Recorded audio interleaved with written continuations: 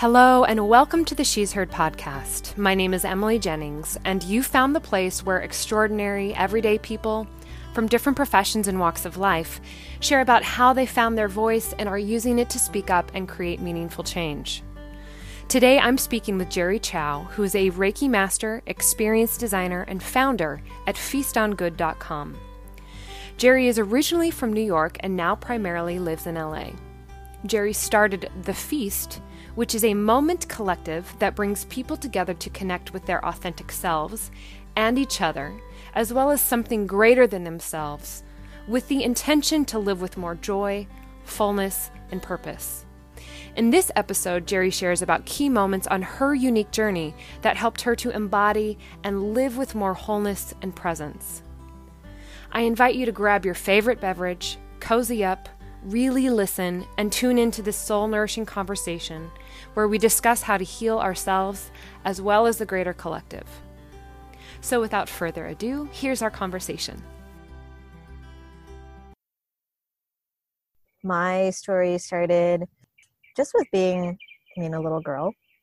I grew up on Long Island in New York. Even when I was really young, I knew that, had these animal fact books, was super passionate about the planet and basically saving it, even from a very young age. As a kid, would look up to characters like in Captain Planet and even X-Men to some extent, like this kind of idea of like being a hero in the world, to the point where, I would pretend to kind of make the wind move with my hands, sort of thing. And, fast forward into going into college, my family was very sort of business oriented. I'm Chinese American and having Chinese immigrant family, was very focused about security and making money. And so started in business school, but had a very creative side. And so started looking for some in between, and found communications and advertising, which was something that I could argue was still business, but creative. And, started studying that. And in part, one of the reasons that I was really curious about it was, even at that point, I was curious about psychology and what made companies able to convince people that attaining some physical thing could bring them happiness, or like Coca-Cola, great example, right? Coke makes you happy. Interesting. How did they do that? So studied that for a bit, and then went into communications in New York. Worked at several agencies and then startups in New York, and was part of sort of a really robust, like, creative scene in New York that was full of, this emerging class of entrepreneurial people who were also socially minded, people who were, coming from business, but also, again, like the communications world or, photography world.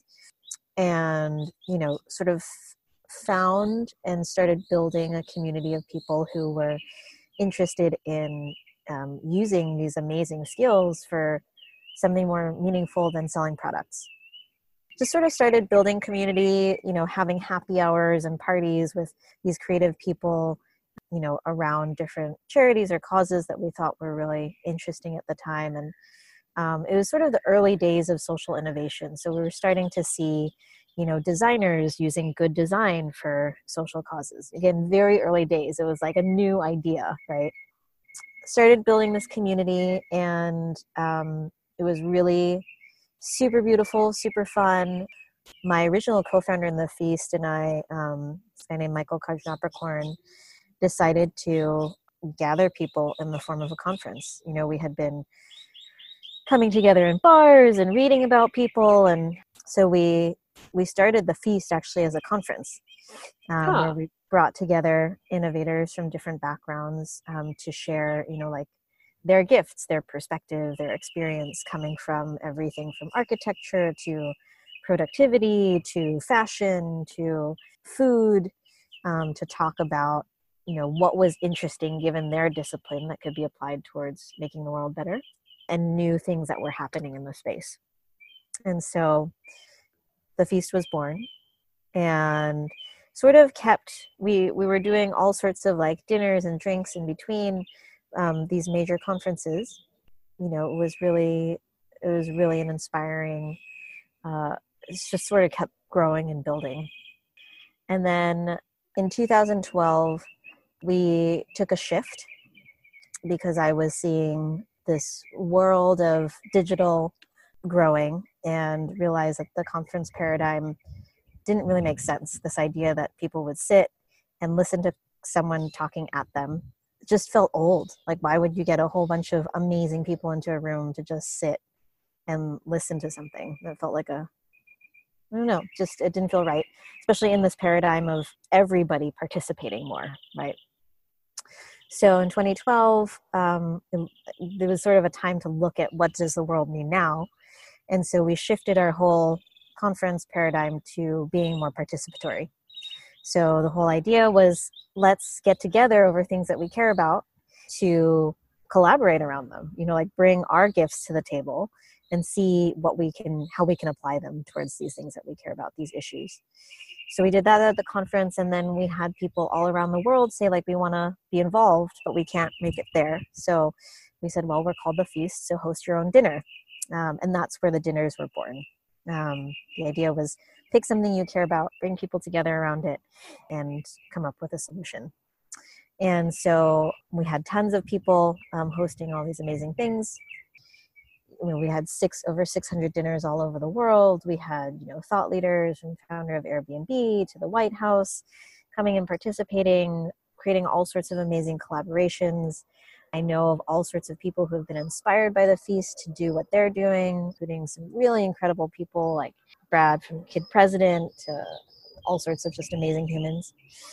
And then in 2013, I had a life moment where I was actually at Burning Man at the time. And again, the state of the planet has always been a really meaningful, maybe my most meaningful cause, I guess, that I personally care about. And I was at Burning Man, and it was sunrise. And I remember being out in the desert. And that year, the Sierras were burning. So there was this huge layer of clouds across the sky, and the sun rose, and then it disappeared behind this dark cloud. And I lost it. I was the saddest I think I'd ever been in my life. And just like, these weeping, these tears. In that moment, this man came over to me who looked like, kind of a wanderer, shaman type human. Mm-hmm. And took my hand, and I really went from like really frenetic to the deepest peaceful calm I'd ever felt in the matter of a couple of seconds. It was in that moment that I realized that I had the insight that we're never going to fix anything until we heal each other. That's a big one. That's a big one. And we're never going to fix anything until we heal each other. Yeah. Yeah. So that's what's led me on my current course, which, I didn't realize exactly what to do with that insight for a while because, my whole career was based on fixing things. I thought that that's what we needed to do. And this idea of healing each other was like completely foreign to me. I didn't have the first idea of what that meant or how to do that, and hadn't even experienced it for myself. But through another series of events, my dad ended up getting really, really sick and going into the hospital where there happened to be a Reiki practitioner who ended up teaching me Reiki. Wow, that's unusual to have a Reiki. I mean, to my knowledge, to have a Reiki practitioner in a hospital. Yeah. Yeah, it was very, very destined, if you will. Yeah. It felt that way. And so that set me off on the path of a healer. Can you say more about your, what happened with your dad and your interaction with the Reiki practitioner? Yeah, sure. So it was funny because I actually, after this Burning Man situation, I was like, oh, maybe I should explore this whole energy work thing, and decided to take like a Reiki 101 class, just to learn what this thing was. And then, went off to go see my dad. And within the matter of a couple of days, what was supposed to be a minor surgery ended up in several complications that were really catastrophic. The kind that, a person doesn't survive, like, is really a miracle that he survived. And so, it was one of those moments where the doctors all said, get the family here. We don't know what's going to happen. And it put me in the hospital for months, really. Because you were there with your dad going, just by his side, going through the process. Yeah. Mm-hmm. Going through major surgery after, major surgery, just hoping that he could kind of get to the next surgery. And yeah, there happened to be this Reiki practitioner who was actually just the hospital pharmacist, who just offered his services to families of those in the hospital and to patients. And he trained all the nurses there. And, I went to him just because I was super stressed out, obviously, and just felt so much from it. And so I eventually asked him, and he asked me if he could teach me. He ended up training me. He took me into master level of Reiki and has been just an incredible teacher to me. And that just totally changed my life. So how would you describe Reiki to somebody who might be hearing this for the first time and with no experience with it? Totally. So Reiki is, so there are many forms of energy healing. Mm-hmm. And Reiki is like acupuncture and like that's the first one that comes to mind when you say that. Yeah. Totally. So energy healing in general just suggests that the body is made up of, and there is energy flowing through it, right? That's pretty basic. Like, our whole neural network is electricity, but also, like Eastern practices like acupuncture, suggest that there's energy moving through, different central meridians and points throughout the body. With the chakras. And that relate to different, kidney, heart, like different points on the body relate to different organs and systems. And then there are some traditions that suggest that, as with the chakra system and with sort of that, there are other energy centers within the body that relate to like the emotional body and where and how we store beliefs and things like that. And so Reiki is a form of Japanese energy healing, or it was discovered in Japan by a man named Dr. Usui. It basically is a hands-on healing modality where the practitioner can work with an individual and share with that individual. It's kind of like a very pure universal form of energy. So it's not as though the practitioner is using their own energy and putting it into someone else.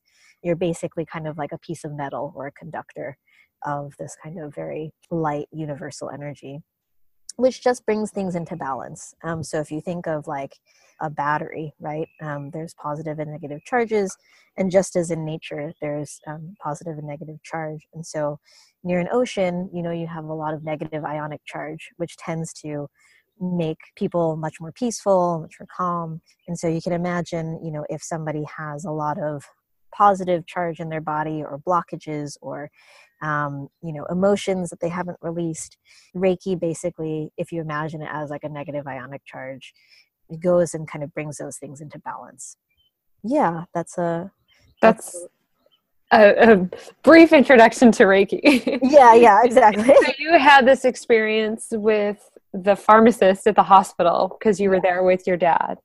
Yeah. As he was going through this like life-threatening rehabilitation, so to speak. Mm-hmm. and then you're like, I got to do this. Mm-hmm. Yeah. And it was interesting, I partially asked him, it was kind of just an intuition. Like, I think I want to learn this. And he said, I was going to ask you if you wanted to learn. And so, he ended up teaching me. And, I think there was a part of me that thought that I just wanted to learn it so that I could help my father.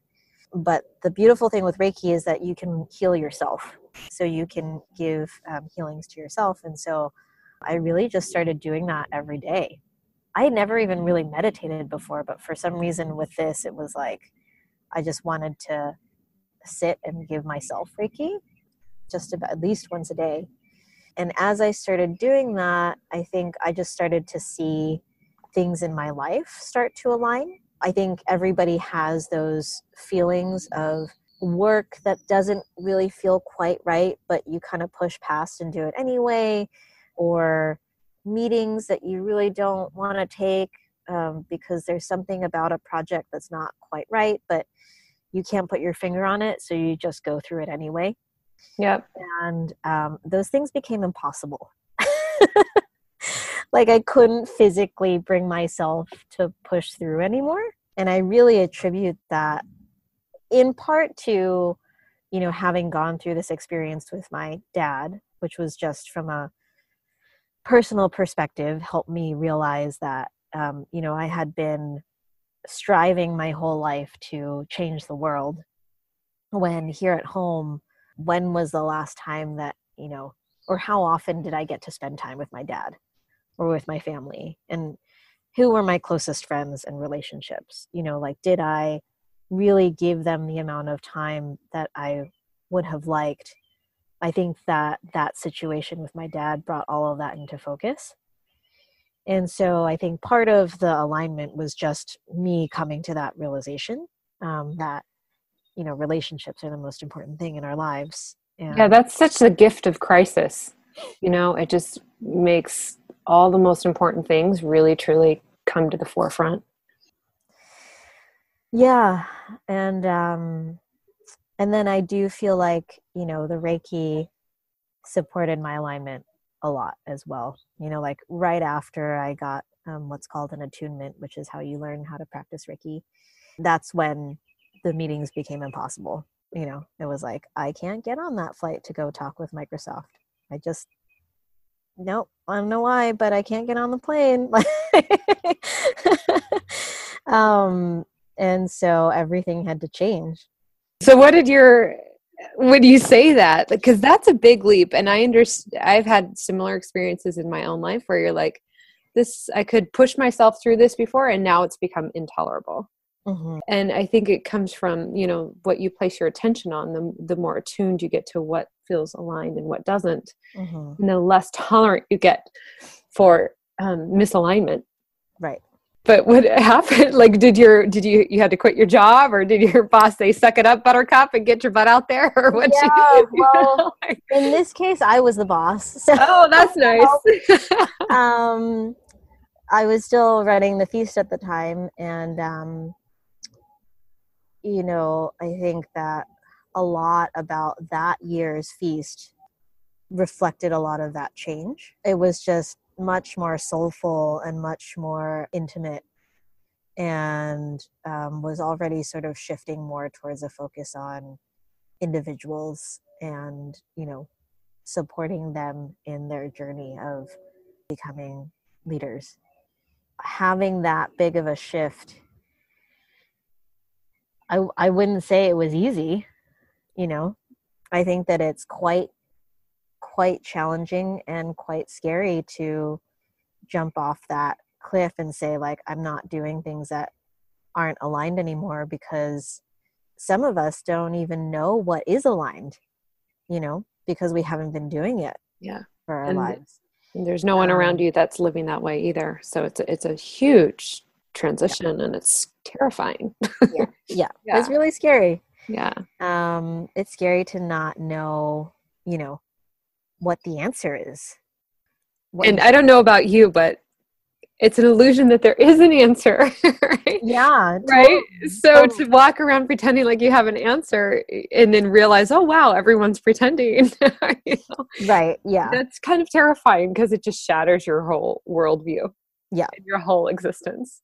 Yeah. Yeah. And That's and yeah. I think that, it's what would have been really helpful at the time is community, Yeah. of people who are dedicated to living in that way, supporting each other through reflection and practice. And I think that's more of what I'm working on creating now, because it's important to live that way. And you really need that support because it can feel very, just daunting. Yeah, and it's not how I think we're designed as humans, and that's what I so love about what you're creating, because it's like an ancient thing, you know, Mm-hmm. of sharing conversations and life with with people that you love and feed you, and you feed them, like energetically, intellectually, emotionally. And the other thing I think that we're seeing collectively is this shift from, I don't remember who I heard this phraseology from, but a shift from the age of the celebrity to the citizen, to Mm-hmm. shifting from this like hierarchy, top down kind of, this person has the answer and has the most power, versus to more of a web of relating. And I love the idea that you can learn something from every single person, that every single person has something to offer, and that you so blatantly said that on this dinner. I was like, yes, yes, more of that in the world, more of that idea as the norm. Yeah. Yeah, totally. Yeah, and that's what I think, that's been the thing that I continue to return to with the feast. Um, is that, I really always at the core, even through all of its iterations, has been this idea that, every person has gifts, has an abundance of something, right? Of experience, of perspective, of, straight up talents. And that when we share that, like, that's when we have abundance, that's when we have a feast. And so creating spaces where, people can do that, especially in support of each other's becoming and becoming, the leaders that they're meant to be in whatever realm, that Yeah, could. in their own life or in on a bigger scale, but most importantly in your own life. Like, you got to start there. Yeah, exactly. Yeah. Yeah. But also, giving people a chance to own that too. I think that, to the point of your podcast, it's like a lot of people, takes a while for us to remember or realize that we are full of a gift and a truth. And I think part of the feast has always been that, like that everybody has an enormity of something to offer. And that when we share that, that's when we can really transform things. Yeah, and this came up in the conversation I had with Dr. Leslie Carr, and I loved her perspective that human beings are like seeds, and that if you put it in soil and give it sun and water it, it will flourish. Mm-hmm. But if it doesn't get those things that help it root and grow and be nurtured, you don't blame the seed. It's the environment, right? Like, you're a bad seed. You're not growing. You're like, you don't have the things that are there to like nurture and root and help you thrive. And I think the more we become aware and start to look around and look at certain segments of our fellow brothers and sisters, or human brothers and sisters that don't have soil and don't have water and don't have sun, we're all missing out here because they're not thriving. Right. Like, there's a big part of our garden that's not thriving. I think like you've got to own your own, like heal yourself in order to like help others heal. And so, Right. it's both. Yeah. Yeah. And that, part of part of the nourishment of the feast now is really just that connection and that community and that, that energy that comes from a space where people are, sharing authentically and able to see the gift in each other. I think that is so huge, to like be seen, as you are, and to share something of your experience that can then provide value to others. That's so nourishing. It is. And it's so, when you have that experience and then you contrast it to what's more common in our culture, which is like, what do you do? What college did you go to? What's your job title? Blah, blah, blah. It feels so completely different when you start to notice. I'm curious, one of the questions I ask people, and I'm curious from your perspective as a Reiki master, like we have a tell in our body when something is off. Like sometimes it's gut or throat or back or tingling in the hands, or I'm curious, like, do you have a tell in your body when, you can tell something's off? Yeah.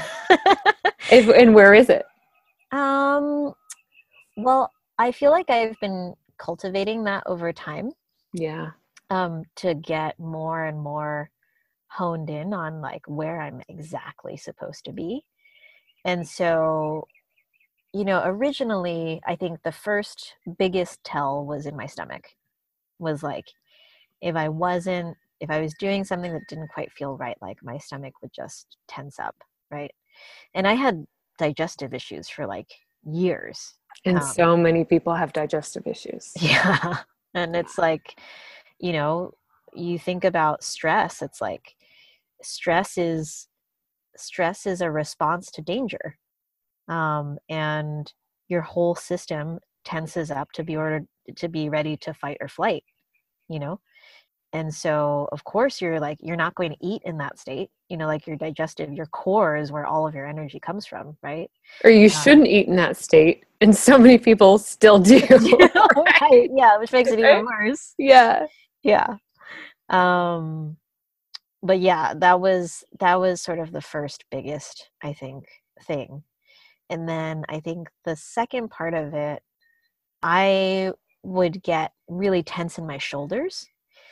Like I had shoulder and neck tension for like years, to the point where like, when it was stressful, like I would go get a massage like once a week just to be able to function. And over time, I started doing a lot of somatic work. My partner is a somatic psychotherapist, and have just been turned on to the intelligence of the body, and sort of started exploring, like, why are my shoulders so tense? Like, why is my neck so tense? Like, what are the situations that are triggering that? Or, how are my muscles tensing? And just sort of started going into it, in meditation and in Reiki, and started noticing this pattern where if I was nervous about something, my brain would turn on and would try to figure things out. And as it did that, like my brain would sort of spin faster and faster with all the different possibilities, right? Which would start to make my neck tense and start to bring my shoulders up and actually start to unground me, like to pull my whole back and tailbone up until like the energy of my feet literally like weren't on the floor. And so it's taken me quite some time to like work with that, but I've gotten to a place now of, being able to sit in myself, not thinking about the future, or like what's going to happen next, but just, like with a presence of what's really present right now. And I'm still working with it, right? Like, I mean, our brains are the first go-to to be like, what do we do, right? Let's figure our way out of it. But for me, at least, I've been in this practice of really being grounded in the present moment and what wants to happen next, and not needing to be the one to figure everything out, like trusting that things that if I am present and I'm responding to what wants to happen next, that things are going to emerge in the right way if I'm coming at it from my authentic self. and that it's okay to give away the parts that I don't need to be doing. I think like even as an entrepreneur or someone as a change maker, I have lots of ideas and lots of vision, and it's a new realization for me that I don't have to be the one who does everything to bring that into form. Maybe I'm just the person who like gives that idea away, or maybe I'm the person who starts a concept and licenses it, or maybe I'm the person who again, like I met this guy in Hawaii. He was just such a character, super kooky, super out there, and he was just telling me about his life. And he was a guy. I don't know if you've seen that movie Men Who Stare at Goats. I haven't seen that, but it Okay. sounds hilarious. So basically, he was the guy who started like the CIA remote viewing program that was looking into like EST and like psychic stuff for the military. And he was telling me about how like, he just like made these manuals. He's an artist, so like he like made these like cartoon graphics on like psychic abilities and started this program internally, and just like didn't really do that much, but kind of like catalyzed it.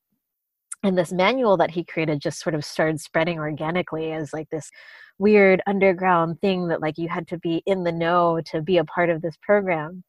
But then he also was saying he's the guy who started Captain Planet. He's the guy who met with Deke Comics and basically just said like, I have this idea. Do you guys want to make it and buy it? Oh my gosh. And sat down with them and like developed the characters, and then How perfect that you met him. I know, it was like this whole crazy like I was like, okay, I'm on the right track here. But the point being is, I guess it's kind of like, giving up the ego enough to say, I'm here to support things on the planet happening, and to just not have an attachment to it. Yeah. To be like, like the most important thing is that these things happen, and that I am in the place where I am perfectly offering my gift, and not too much and not too little, but just exactly what I'm here to give. And then like, let go. I don't have to own the whole thing. I don't have to drive the whole thing. And there will be certain things that I am meant to drive, and that I do need to take a stand and be the person who has authority and things like that. But lots of other things are like, I really don't. That's beautiful. Yeah. Well said.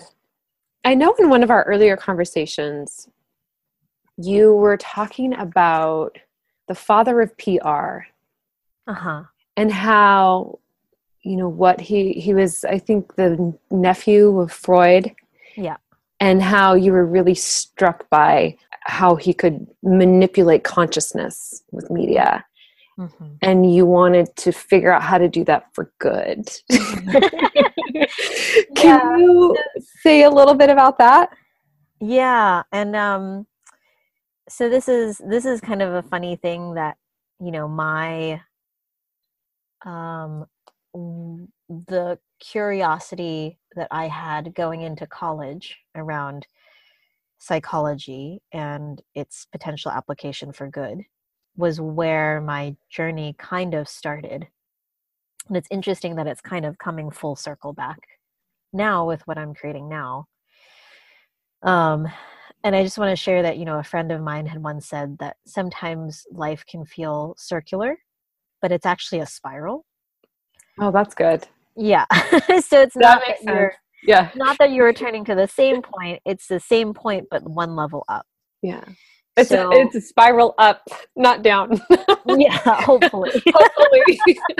Yeah. Just make sure you're going the right direction. Yeah, make sure you friends to remind you, no, this direction. Yeah. Anyways, okay. Yeah. Back to the spiral. One rung lower, turn around and go the other way.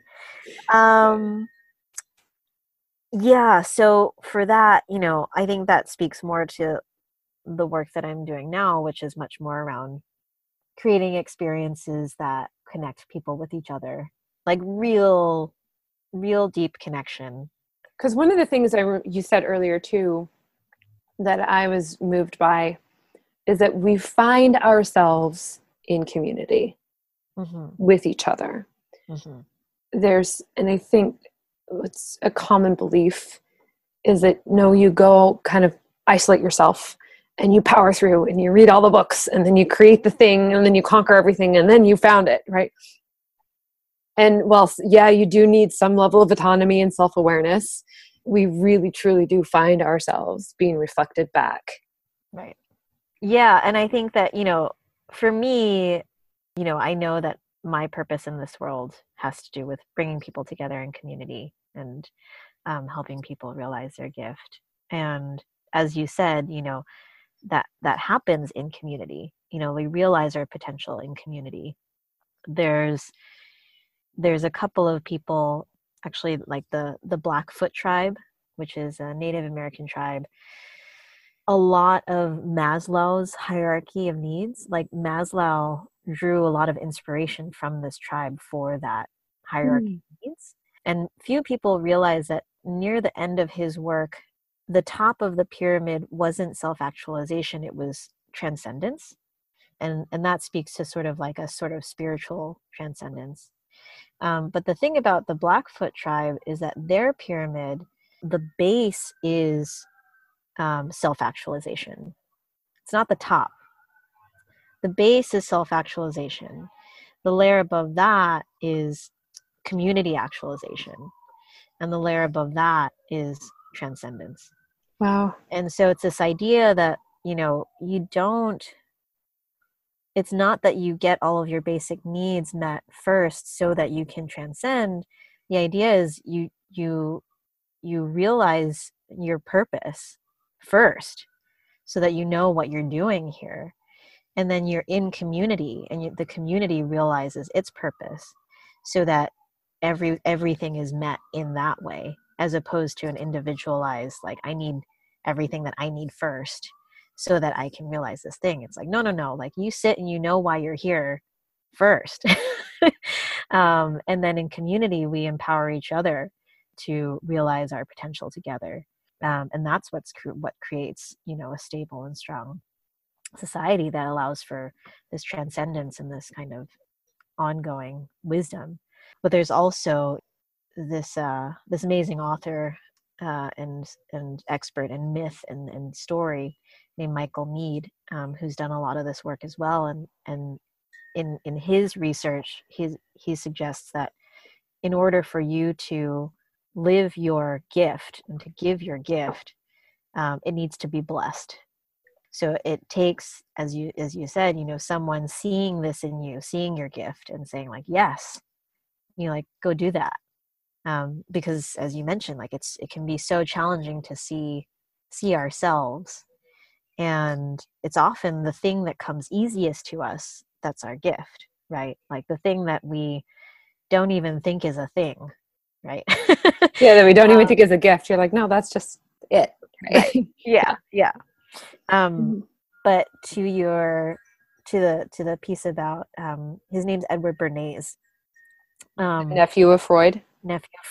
Okay. And the father of PR. Okay. And so he is fascinating. Basically, he was the nephew of Freud, and he was very interested in the masses, and the sense that he believed the masses were irrational, and that being the nephew of Freud, believed that they were governed by unconscious desires. In the 30s and 40s, really started PR through aligning things, physical things and products, with the satisfaction of these unconscious desires. And so I think the example that I mentioned to you, and there's a great documentary about it, was cigarettes. That, back in the 30s, men smoked, but women did not. It was very taboo. And, the cigarette companies were like, hey, we want women to smoke. Like, we want 50% of this market, right? And so what he did a bunch of research and realized that, women associated cigarettes with like a phallic symbol of power. And so if you could offer women this power, then they would start smoking. And so what he did was he organized, during a big parade, a bunch of suffragettes got them to hide cigarettes under their dresses, and at a particular location, a particular moment, asked them to light up these cigarettes and call them freedom torches. And So crazy. They did that. Yeah. The press obviously took a bunch of photos. Yeah. And from that moment on, within the collective, like, public psyche, was this idea that, oh, like, if you have this object, right, that represents power, then you can have power. He was really quite a genius at aligning the satisfaction of these underlying urges with physical products. And it was actually part of a larger kind of dialogue around whether really like a control of people and these unconscious desires, this feeling of by the industrialists that we needed to do this so that people don't basically go wild, like they need to be controlled. And so if we can quelch these desires that are, you know, animalistic around, you know, like sex and power, then they, you know, they won't rise up, they won't, you know, become heathens, basically. It's like a collective sedating of the ignorant masses, so to speak. Yeah. Oh, that's fascinating. And that is kind of where our consumerist culture was born. And so now I think that you're seeing the effects of that. You're seeing, you know, isolation and loneliness. I mean, depression, PTSD in some of the wealthiest neighborhoods. Yeah, totally. And, you know, isolation is on a crazy rise. I think that like there's something like 40% of people that say they're lonely. And it's literally, you know, like leading people to depression and suicide. And it's a really, really big mental health issue. And so, you know, I feel like there's this new tide of possibility of leveraging these same, I guess, addressing people's urges, but fulfilling them with what they actually want. Right. In a healthier way. In a healthier way. Yeah, yes. that's also more sustainable for the planet. Yeah. You know, I mean, we have products that, I mean, everything from like Bank of America to cell phones that suggest that opting into this product will connect you, right? That the underlying urge is connection. So they're advertising connection, but they're not actually offering connection. Right. So what if you were to create, you know, experiences that actually offer that? And you're doing that. Yeah. And I was like, yes! Yay! We need actual connection. Yeah. And like appealing to all the things that like we love, right? Beauty, playfulness, even, you know, like allure and sexiness. You know, these are all things that make total sense that we want. You know, we want joy, we want wonder, we want, you know, lusciousness. And so we can use those things to communicate and to create experiences, but that actually offer people what it is that, you know, they're looking for, that actually, you know, deliver on that promise, right, without physical things. And, you know, there's a lot of conversation right now. It's like it's so interesting that, you know, innovation is still a buzzword, but it was a little bit, it's getting a little bit passé now. And now everybody's talking about experiences, right? The experience economy. And it's like, yeah, it makes sense. You know, like people want to feel and they want to experience things, and physical objects are becoming less and less relevant. And people are starting to notice it just weighs you down. It's like, oh, you've got a giant house full of stuff and you're miserable. Right. Then what really does? Oh, it is experiences with the people that you care about. Right. Yeah. Sometimes and sometimes not, but most of the time, yes. Yeah. And that, you know, ideally, I think that you could have an experience that is just fun, right? And those are important too. But I think what I'm curious about is experiences that really offer that, you know, that deep connection and that deep understanding of and connection with self and kind of the splendor of it. You know, I think that all people deep down are really beautiful, and we're full of like aliveness and joy. You know, you look at kids, Like, I feel like that's kind of deep down what we are, you know, like we're super curious and super alive, and along the way, you know, society and parents and things, you know, start to kind of dull that and say that, no, you can't be that way, or don't be too loud, or don't feel those things, or, you know, you have to go this way, and the things that you naturally express aren't actually what you should be doing. And I think we kind of forget who we are. Yeah. And so, yeah, I'm just really passionate about creating experiences that bring us back to that, and bring us back to that more pure sense of who we are, and that wonder, and that is, you know, what's valuable. And it's so powerful too. Yeah. It nourishes in a way that is satisfying. Mm-hmm. That doesn't make you more thirsty. It quenches your thirst, you know? Yeah. Yeah. Exactly. You know, we're all constantly evolving and becoming. Mm-hmm. And you mentioned you're kind of you feel like you're in the middle space. You're like not quite to, I don't know what exactly you said, but like the level of where you want to be, or, Yeah. And so I'm curious, with what you know now, you know, hindsight is always 2020, right? And I love the question of like, would you have any advice to give to your younger self as you're kind of evolving? And sometimes we do, and sometimes we don't, because you kind of have to go through what comes up in order to gain the wisdom that you now have. But I mean, I resonated with, you feel like you're kind of in the middle of the journey. Mm-hmm. And I think there's a lot of wisdom in being in the middle of the journey. Mm-hmm. And then also reflecting on, okay, being in the middle of the journey, then what advice might you tell your younger self? So being in the middle of the journey, I feel like I'm living it from the perspective of being in the middle of the adventure. You know, I think that there's so much of and it makes sense, right? Like, there's a part of the self that like is preservationist, and it's like, I want to know that I'm gonna be okay. You know, like that I'm gonna be safe, and so we want to know what happens, or we want to have gotten to the place that we want to get to already, right? But if you think about adventure, maybe the goal is to get to the top of the mountain, but the fun part is getting there. Totally. And finding your way, and getting lost, and like all of this stuff. Bumps and the bruises and the ups and the downs along the way.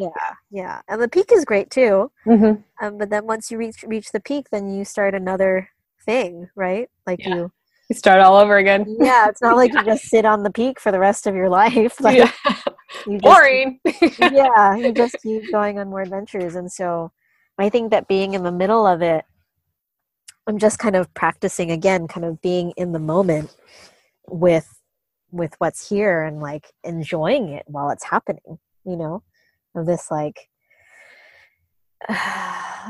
like if you were on an adventure, your eyes would be wide open, right? Like looking for all of the information, and looking for the signs, and that you're headed in the right direction, or, you know, stopping to appreciate the beauty, and asking for advice. And, you know, that's all a part of it, right? And you can prepare for your journey, etc. But, you know, whenever you hear people's stories about adventure, it's always like the crazy time that they found themselves in like a snowstorm in the Andes with like no shoes, and thought they were going to die, but then got taken in by, you know, someone who magically appeared. You know, like those stories that are like, oh my God, like, to get to tell those, I think is just really like, that's kind of like what life is about, and about adventure. It seems like you've definitely gotten better at being present. Yeah. That's part of the skill that you've gained along the way. Yeah. And it's definitely a practice. Yeah. You know? I think, like, again, like for a really long time, my brain would just spin, you know, like just keep thinking about ideas over and over again. and also just like creating the whole vision and thinking that like I needed to do it all right now. And you had to have all the details. Yeah, all the This details. is a general vision, and then we take the next step, and then Right. it evolves as you go. Yeah. And that's so much more fun too, right? Like to actually get to be who you want to be in the process of creating what it is that you want to create, to like live the values that you're looking to have in something, I think is so important. And I think that sometimes gets lost in the social impact space. There can be this like, and I say this from my own perspective of like, things need to be serious, and we need to, like, this is really important. So we can't play, and we can't like, and I understand that like there are things that are very sensitive and need to be done with incredible amount of integrity and precision and things like that. But it doesn't mean that like, yeah, I definitely wasn't living the values of what I wanted the world to be like as a result of what I was creating. In the process of creating it, I had much more of a Machiavellian view of like I have to do this serious thing so that the world is better. Yeah, there's a heaviness to it. Right. And like my world sucked as a result of it, right? Right. And so I've just really shifted to this feeling of like, well, like I want a world where people are light and happy and empowered and wondrous, and like I'm not going to get there unless I'm that way. That's so big.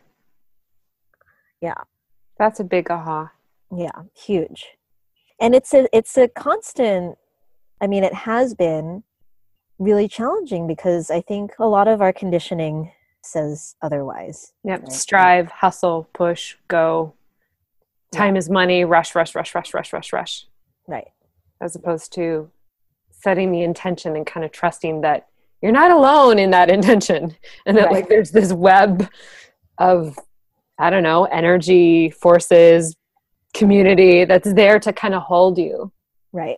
You know, and I think of nature.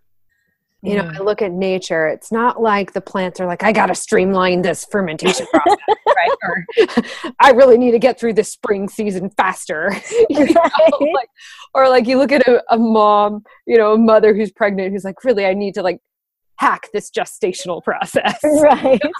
Like where there's an ease in the hibernation winter phase, and then in this, the budding of spring, and then the productivity of summer, and then kind of the dying off of fall. And like there's a trusting of the process with the seasons that I think I noticed has come with age. That's so nice. Like, yeah, to trust the process. Yeah. Totally. And you're not alone. Yeah.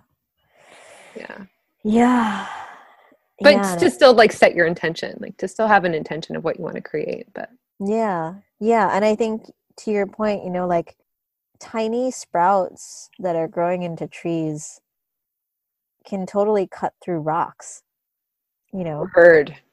But they don't like, they're not like, oh, I have to break through this rock right now. Like they're just growing, like they're doing their thing, and like they're just going in this direction. Yeah. And like trees just totally like tear up sidewalks, right? It's like, but it's this really grounded, steady, like I'm doing what I'm doing, and I'm just being a tree. Like I think about that sometimes, where it's like, again, in another Native American culture, they don't say that like a hawk is flying, for example. Like they say that a hawk is hawking. And so sometimes I think about that, where it's like, what is it to be jerrying? Like what is it to just be being me, and to let the doing come from that? Yeah. Oh, that's gold. Yeah.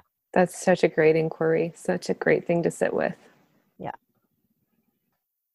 I think that starting just starts with being, and just exploring what it is to be you, like what are the things that bring you joy? Like, what are the things that you want to do for no reason? And I like to ask people, if you had all the money in the world and had won every prize and every accolade and were recognized by every person, what would you do next? And that just, goes to say, like, don't do it for anybody else. Like, what is it that your body just wants you to do next? And then if you don't know, like, just get curious. Yeah.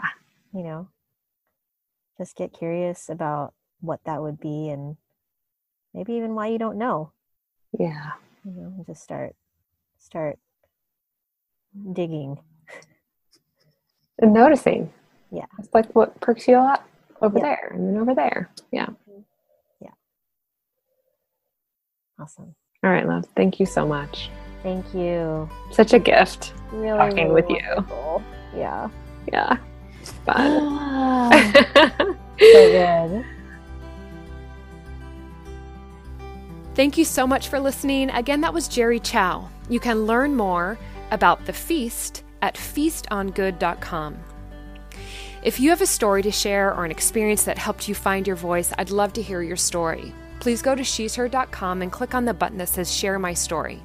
And sign up for our newsletter for updates on the latest releases and opportunities to connect. Tune in to the next episode.